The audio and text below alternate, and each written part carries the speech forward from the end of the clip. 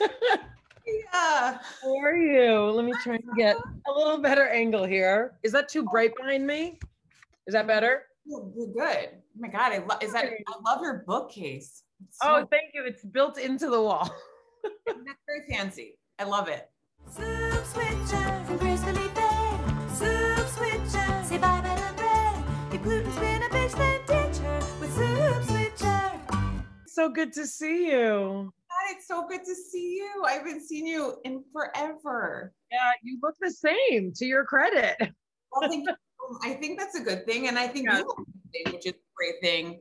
And thank you for the soups. That was really exceptional. Thank you. Well, I'm glad you had them, and I'm, all the good things. I mean, I'm so happy to talk to you, and you're doing this. I know how busy you are. No, I'm really happy to talk to you too. And there's been just like so many things health-wise that have been just like circulating and really trying to like get my own handle on like eating and food and portions. So this is actually really coming at a very interesting time because I'm Oh, really? so excited to talk to you about it. Okay, good. Well, I'll just like do a brief, Great. I want to introduce you, but it's weird. You don't need an introduction. I'm like at an award show because it's so true. I was like, you know what? I'm going to list some of her achievements. And then I was like going through them. I'm like, what don't you do? You can give a personal introduction. I'll just sit here and be quiet until you tell me to speak. Okay, great. Well, this is Mayim, and these are her achievements. You were on Big Bang Theory, which we worked together on, so people know that's how we met. One of my favorites of all time is Blossom. I don't know if I ever told you this, but I actually had a hat collection because of you.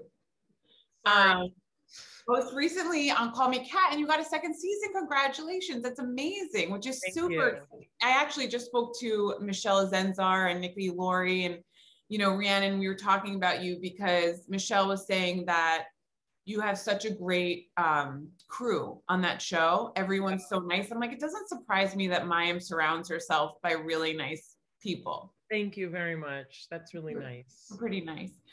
You're an author and you're a cookbook author, which is amazing. You're a neuroscientist, which we all know, which, that's easy to get, right? Like you podcast too, which is really successful as well. You're a mom, you're a feminist, you're all these wonderful things. But I think what's really impressive, the most out of all these achievements, is that you also have your own soup recipes. Yes, I am not as accomplished as you in the soup department, but yes, I hail from a long line of very dedicated cookers and bakers. And yes, my ethnic heritage absolutely determines that we have to have soup. So almost every meal has soup. That's a formal meal. Oh my God, I love it. So tell me what's going on. I mean, like you're saying you have health issues. And do you think it's just like a precaution to COVID, or you're actually going through stuff that you're changing your diet? Well, I think that, it's kind of, what this is going to be a very broad answer that will then get very specific. Okay. When I was a teenager, when I was like, in junior high and high school, I had this image, and I don't know who sold it to me, that like at a certain point you become an adult and you have like everything figured out and you get married, you have kids, you live your life. And I wish someone would have given me a heads up that like, your life is just decade after decade of different kinds of maturing and evolution. Oh, yeah. And but I didn't know. I didn't know that I'd be like thinking this hard about like my joints and my body and my health. Like, it just feels like it's kind of, there's always something new to uncover. So what I've discovered is that, and I've talked about this, my podcast is called Mind Body Breakdown, and it's a mental health podcast. But one of the things we've talked about that comes up a lot is disordered eating, they call it, and I've been public about, essentially having an eating disorder evolve at 40, which is very late in my opinion, from what I've heard, like from other people. But what it came down to was, for whatever reason, a lot of things going on in my life, I started using food, really to soothe, and instead of feeling or processing emotions. So what has happened is, well, it's like, and it happens to so many people, but like combined with all the other things, like for me, it's been a real re-examination of how much am I supposed to eat, what actually nourishes me, and being conscious of what my body feels like when I eat a ton of processed food versus when I eat foods that are not highly processed and are closer to the way that the earth makes them. So it's been like that kind of thing. I have a thyroid condition, which is an autoimmune condition.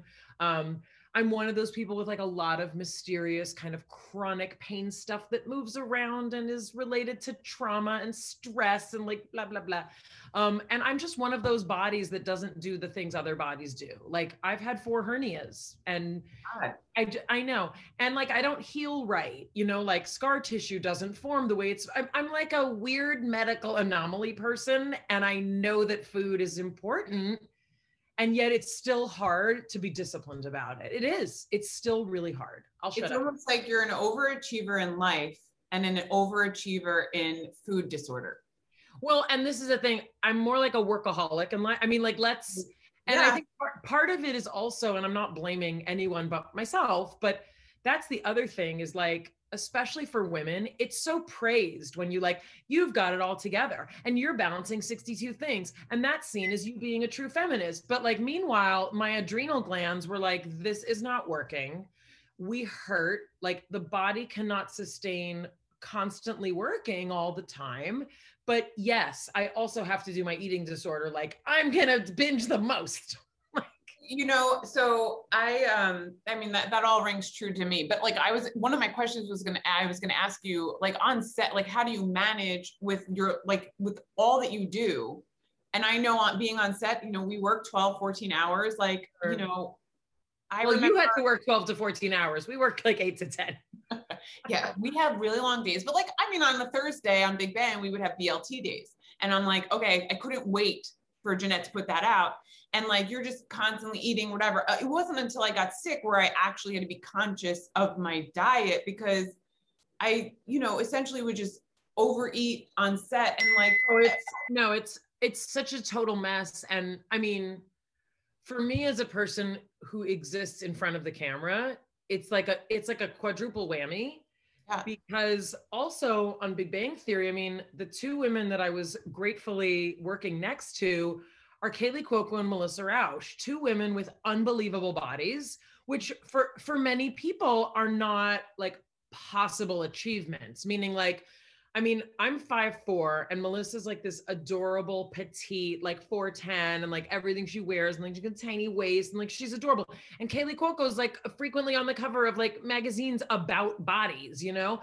And so here I was just like, I'm gonna eat more pot stickers right now. So like those were very stressful years that I happened to be on. You know, I had 2 kids in that time. I got divorced in that time. My dad died. My brother-in-law passed away within 3 months of my dad dying. Like food was my best friend and it's always available. And I'm vegan. And this is proof that just because you're vegan doesn't mean you're healthy. Like it just meant that I can still eat too much of something and not eat mindfully. And that's really what happens. And in that sense, this is going to be a really weird thing to say, but like COVID has been a really interesting kind of protection from a lot of I'm a grazer. Like I'll just kind of like eat a little bit all day. Like, and then I'll be like, but I'm fine. I haven't eaten a meal, so I'm going to get skinny. Like, no. But COVID has made it so that like, you have to be a lot more mindful. There's no open grazing table. My meal comes already portioned for me. And like, honestly, it's been helpful. Like it has. And like, when you sent me soups, like that's helpful to me because you then know this is my meal and this is what I'm eating. And it gives a sense of, I think, better closure around food so that it's not just a free for all, which is basically how you live on a set. Well, I mean, I was going to ask you too. I mean, you've been vegan for a really long time, right? Like, about 14 years. And then vegetarian, I mean, since I was 19 and I'm 45. So like, I'm tired of doing math, but a long time. But that's more like it wasn't like, okay, I'm doing this like, cause I want to, you know, you did it because like for animals and like, right? Yeah, no, and especially in LA, like there's a lot of people who take on certain eating styles because it kind of helps restrict. I mean, it's a thing. It helps you restrict if you're counting calories or trying to lose weight. But no, my motivation was like completely, I did not want to, I loved animals and wanted to show that I loved them, not by eating them, but by not eating them. Yeah. And it's like a whole like ethical and it's spiritual and it's environmental and it's political. Yeah. But I mean, one of the people in my life who got me into being fully vegan when I was just vegetarian transitioning, she said when she became a vegan, she gained like 15 pounds in a month because she was just like eating nuts all day. She's like, this is delicious. Oh my God, I would do it, but I became allergic to nuts. I'd be like my whole body like shut down and like started to hate, like, and later in life, like in my 30s, it was like when I moved to New York is like when everything decided to, yeah, break down. You do talk about this a lot, but I mean, there is a correlation between mental health and chronic pain and things like that.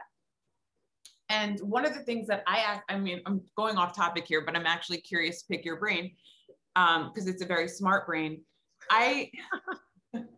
It's so funny because when I first was initially sick, which I think I actually came to set and to visit, and I was telling you and Melissa about and whatever. But I got a lot of people telling me like, I have anxiety, you're depressed, this and that. You're not really sick. It's chronic, until I started to deep dive and I actually was sick and I actually got a diagnosis, and I had 2 diagnoses. I had a syndrome called postural orthostatic tachycardia, and then I had Lyme disease. But so I sometimes have a hard time when somebody says, well, if you fix your mind, you will get out of chronic pain. And I'm like, I do all the things. I do the healing, the meditating, the working out, like all the things that you're supposed to do. But sometimes I actually just think you're sick. Well, and I mean, look, there's a lot, just in that, there's a lot to unpack there. And, the simplest answer is also the most complicated one, which is that it's all an intersection of all of the things. And I think this is part of the challenge too, is like, there are some people who are like, well, if you don't have any fear or resentment, you'll never get cancer because cancer is caused by fear and resentment. It's like, wait a second. Sometimes you have a genetic predisposition, like sometimes like you start producing cells and they don't stop. And, so I get very nervous, honestly, when I hear people who are like, well, here's the solution. Quit your job. You have too much stress, like stop caring about your children and like everything will be fine. So, when I hear stories of people who have exceptional healing, meaning people who are like, I'm not going to use Western medicine. What you often hear are these beautiful stories of them like going to a retreat somewhere, and they typically can afford to not work, or they don't have kids or a family or parents to take care of. And they spend their entire life on diet, nutrition, and meditation, and they have no outside stressors. And I love those stories because you hear amazing things. Right. And, what I have found, which I think you have found too, is that Western medicine does have a set of diagnoses that can be very helpful and informative towards building whole body healing. Yeah. Now, do I think that the solution is always like, go to a Western doctor, get a diagnosis from a book, and then take whatever pills they tell you and just hope that that works? No. But like we have the ability in our culture, and I think you've experienced this too, to combine all the things that we learn and find what works best for us. So I have a thyroid condition. I have an overactive thyroid. Usually people have an underactive thyroid. Of course, I'm very, very unique. All my medical things have to be very special. And, when I was diagnosed, I was very, very sick. And they couldn't even draw blood. My blood pressure was so high. Like you couldn't even get blood out of this body because it was it was pumping so vigorously. And what they needed to do was shut off my thyroid. And so I took 17 pills a day for like 6 months, like whatever. I took a drug that was removed from the market because it was like, whatever, so experimental. But I was very, very sick. And what I also did was I started seeing an acupuncturist, and I started looking into herbs, and I started doing all these things.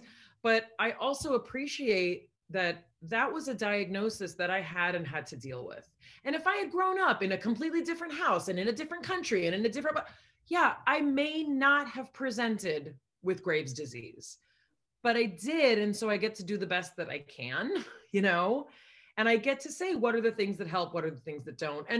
And for me also, like, sometimes doing things that I don't know if they work in terms of the healing modalities has been helpful. And I'm in a very fortunate position that I can say, like, what's craniosacral therapy? What's that going to do?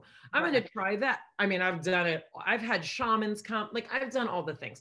But I really should like put them on a website, because Gwyneth Paltrow does all these things and she makes it so interesting and everybody wants to know. But but the fact is, like, ultimately, you're absolutely right. Sometimes there is something that needs to be treated, and the whole system needs to be supported, because as anyone with chronic pain, chronic or any kind of chronic condition can tell you, the psychological abuse that you put on yourself and that other people put on you, and people saying you caused this, you could have prevented, that's enough to send you into a depression. So it's like the whole system needs to be supported as you tackle whatever you're tackling. I hope that I mean, there's so much to your question, but it is so much. And for me, it makes so much sense, because I talk to so many people within the Lyme community, within the chronic illness community, because it's been my world for the last few years. And you go back and forth. There's a lot of people who do antibiotics. There's a lot of people who do herbs, a lot of supplements. There's like a lot of, I go to a healer. Like, I never thought I would go to a healer, but he has helped me so much. And you do whatever you can to feel good. And that's the ultimate goal, especially as you know, and I'll try anything, like. And also your definition of good has to shift, because like I, my pain will move around, really kind of goes wherever it wants. And there was a period of my life when my knees were in so much pain. I stopped all activities. I literally couldn't do anything. I would wince on the stairs. Like, sitting to pee on a toilet seat was like a very painful experience. Yeah. And for me to like be dealing with that, like, I wanted to redefine good. Because I was like, forget about even being able to sit in child's pose in yoga. I'd like to pee without crying. Oh my God. It's so funny, because like, from like gate 2, which is like that parking structure, to our stage. And I say ours, I was at Mike and Molly at the time. So we were neighbors.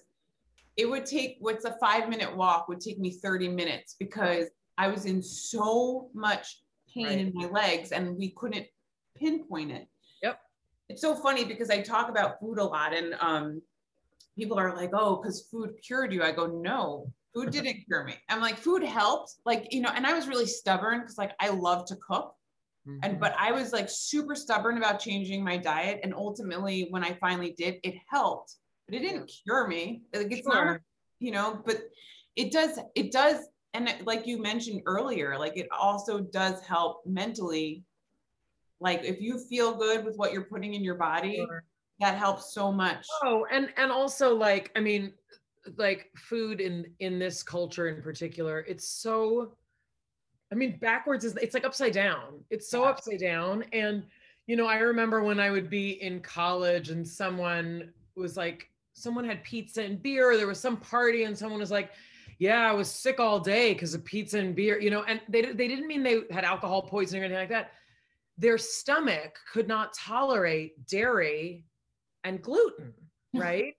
And this was just like and I learned this in college, that like so many people just were like, oh yeah, when I eat pizza, I'm just like super sick. Like, my stomach is just destroyed. And it's like, that's actually not what that food is. Like, food's not supposed to do that to you. That means you're not processing that food. And it's different for everyone, but most people really have trouble. I mean, like, statistically speaking, most people cannot, break down dairy like that. But there's so many things like that we don't realize. Like, so many of my even seasonal allergies got so different when I changed my diet. And if I eat processed food, especially if I eat it late at night, like I wake up puffy and parched and dry. And it's like, I don't have to wake up like that, you know? Like, but those are the things that like, oh, just take an Advil, take a this, like just keep, you know, like take I mean, look, some things are good supplements, but I know so many people who have like food hangover remedies in the morning. And for a lot of people, it's caffeine because it's like they're so sluggish from, and I don't mean to be one of those people who's like, you won't be tired if you just eat healthy, you know? But the fact is like clean eating makes sense to your body for a reason. It really does. I mean, yeah. No, I that's why I started cooking and I opened my shop, and it's so funny because people will come in and be like, so this is gluten-free. I'm like, no, everything is gluten-free. Everything is dairy-free. Like they can't understand it. Right. You know, and they're like, this is so hard. This is so hard to keep eating like this. How do you do it? I'm like, it's actually really easy if you do it right. You just like, I always say that when somebody's like trying to go gluten-free for the first time, and again, you mentioned this, it is so easy to do gluten-free, but also in a bad way. But if you're starting off, I say do the bad way. Get the white bread that's gluten-free. It's really good. Do you know what I mean? And then you start to kind of. Yeah, but that's like, and that's another one of those foods, and people are like, oh, you're just being trendy. There are people who I have spoken to and interacted with intimately whose lives have changed when they stop living off gluten. And it's a real thing. And there are many other factors like, you know, I love when people all of a sudden become scientists from like a day-long experiment. Like, oh, I didn't eat the bread and I didn't feel well. It's like, that's not how you, like, there's no scientific data to like, I tried something for 3 hours and I didn't like it, therefore it doesn't work, you know? Right. So, you know, my experience is that, and I don't know what to call it, I call myself gluten sensitive. I don't know that, right. I don't know that like I can never have gluten. But when I eat too much gluten, I get very uncomfortable and bloated and gassy. And I've gathered more than one data point, you know, and it's fascinating to me that like, you know, there's been some really, really interesting writing and, you know, stuff in like, you know, Harper's and things like that about like the gluten obsession and what is it. But the food that we're eating now is also so much higher in gluten than gluten ever has been in history. Like we're basically supercharging our bodies with something that is inflammatory. And that's not like me being a hippie. Gluten does things to your cellular structure. Like that's just true. It doesn't mean that it's a bad food, but you could say that too. Like tomatoes are acidic. That's not a judgment on the tomato. But if you are a person who's sensitive to acid, you should probably avoid tomatoes.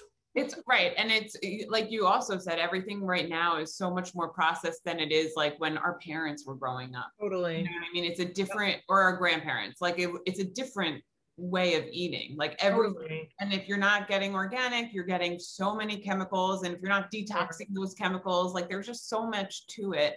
Well, and also like, you can't have this conversation without also acknowledging like the tremendous social injustice to the way we eat and the way we feed people in this country, because it's become like this. I mean, it's the same with mental health. It's like something that rich people can afford. And if we can figure out a way for other people to have it, great. But it shouldn't be that way with food. And that's why like all these school programs that are trying to introduce more plant-based options, like that's significantly important. Teaching mindfulness to kids, no matter what demographic they fall in. These are important things that add to our general wellness, but diet is a huge one. You know, if the government continues to subsidize cheap processed food and filling everything with corn syrup because they have too much corn, we're gonna have people who crave and need a certain kind of food that's also really unhealthy. And then we're paying for the medication to fix the conditions that come from eating all the things. It's like, yeah. You know, and 100% agree. I just had this conversation because it's not the same thing. It's kids and it's school. So it's definitely different. But the reason I started this podcast was because I wanted to talk to people that I work with in TV, because we work these long hours. We're not healthy. most of us are not healthy. We're working long hours. We're not eating. We're eating when we're told to eat. We have 5 minutes to eat. And in that time, you have like, you don't have a lot of healthy options unless you're on a hit show.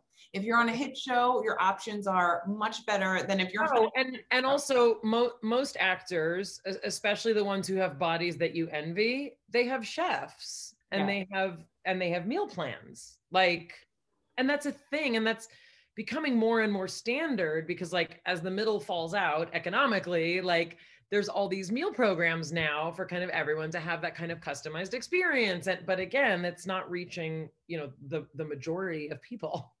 Well, that's what I said to the ladies last week. I said, you know, what do we do? You know, when I was at my sickest, I hid it. I didn't want anyone to know. And I would bring with me like a refrigerator of food because I couldn't eat. So how many other people on set are that sick? And the more that I talk to people, the more that like the crews that I've worked with, it's so lovely to see. But I'm like, oh my God, everyone I talk to has a chronic condition. Almost everybody. Oh, and like the fact that we're talking about it more is super healthy. I mean, look, we saw it just, you know, with Simone Biles and Naomi Osaka, like talking about mental health, like these things are being brought to the forefront. And I think like there are so many, I mean, when you think about what our grandparents' lives were like, or great grandparents, like people were in pain all the time, emotionally, physically. There wasn't an option. No one cared. You were just happy to be alive, you know, like it was just like, what do we have to complain about? But I think it's really significant that we're having this kind of shift. And like, I used to be super ashamed to talk about it. It was actually Will Wheaton, who I got to meet on Big Bang Theory, who was one of the first people that I knew in the industry who was like, I suffer from chronic depression and it's debilitating. And I go to therapy and I take medication and I'm going to talk about it. And it was Will who really encouraged me to start sharing more openly. And a lot of that has come with revealing things also about, you know, my physical body. And, you know, there's not a Western doctor I went to who had anything to offer me except you're working too much. Because like, that's the thing also. And that's where, as we were talking about, like an integrative approach to just understanding who you are, you know, is very important, because I really thought I could just drive my body into the ground. And then I was wondering why I couldn't sleep, you know, like all these things, like I'm anxious, like all these things. So it's taken me a long time, you know, I'm 45 and apparently still learning, you know. Well, I love that you said that, but I mean, that you realize that you're learning through every stage of your life, but we're all doing that. Like, I feel like I work in TV. That's my passion. I want to direct television. Did I ever think I'd be cooking soup for a living as well? No. Like, that's not ever. Life's what happens while you're busy making other plans. Right. I mean, it's just like so bizarre, but like, and you know, you learn business, you learn things that like you never thought you would learn before. I mean, like, it's crazy. It's amazing. It's amazing as well, you know, and yeah. I don't know. I love all of it. Should I ask you some of the questions that I wrote down? Sure. I mean, I asked you, some of them we already covered. Like we talked about, you know, you being vegan and things like that, but I have some fun ones too. Sure. Maybe just fun for me. I'll try and make it fun for me too. I was going to ask you this because I love your show, but I'm not a cat person. And I have one viewer. And he was like, are you going to ask her, does she like cats? And then I saw your screensaver was a cat. I have 3 cats. I am a cat person. Darlene Hunt, who created our show, Call Me Cat, she's also a cat person. Oh. And I've always had cats my whole life, not a dog person. I like to say I have kids, so I don't need dogs. I was asking you about cats, but we'll drop that because like he thinks I talk about cats too much about how they're so evil. That's in my mind. Like, they're not evil. They're lovely. I mean, they can be. I'll be honest. There can be real bitch cats. And I have one. She lives downstairs. She lives in one room because she's so miserable with other humans and the other cats. She lives by herself in my room, my bedroom. Just not, and then I say I'm a dog person. And then my friends are like, you just dislike animals. I'm like, that is not true. Like, I like animals. But what was your go-to food for 2020? Like, if you had Oh my gosh. Mine were chips. Yeah, my go-to food was boba tea. And I actually cut like bubble tea, you know, like like the little, yeah. Yeah, with the things. But I actually cut out caffeine during 2020 because it wasn't painful enough to be stuck in my house with nothing to do. I was like, let's take away my last vice. So started finding decaf, you know, or even like green tea with almond milk and the little bubbles in the bottom. And that's been, I basically lived on that for all of quarantine and COVID.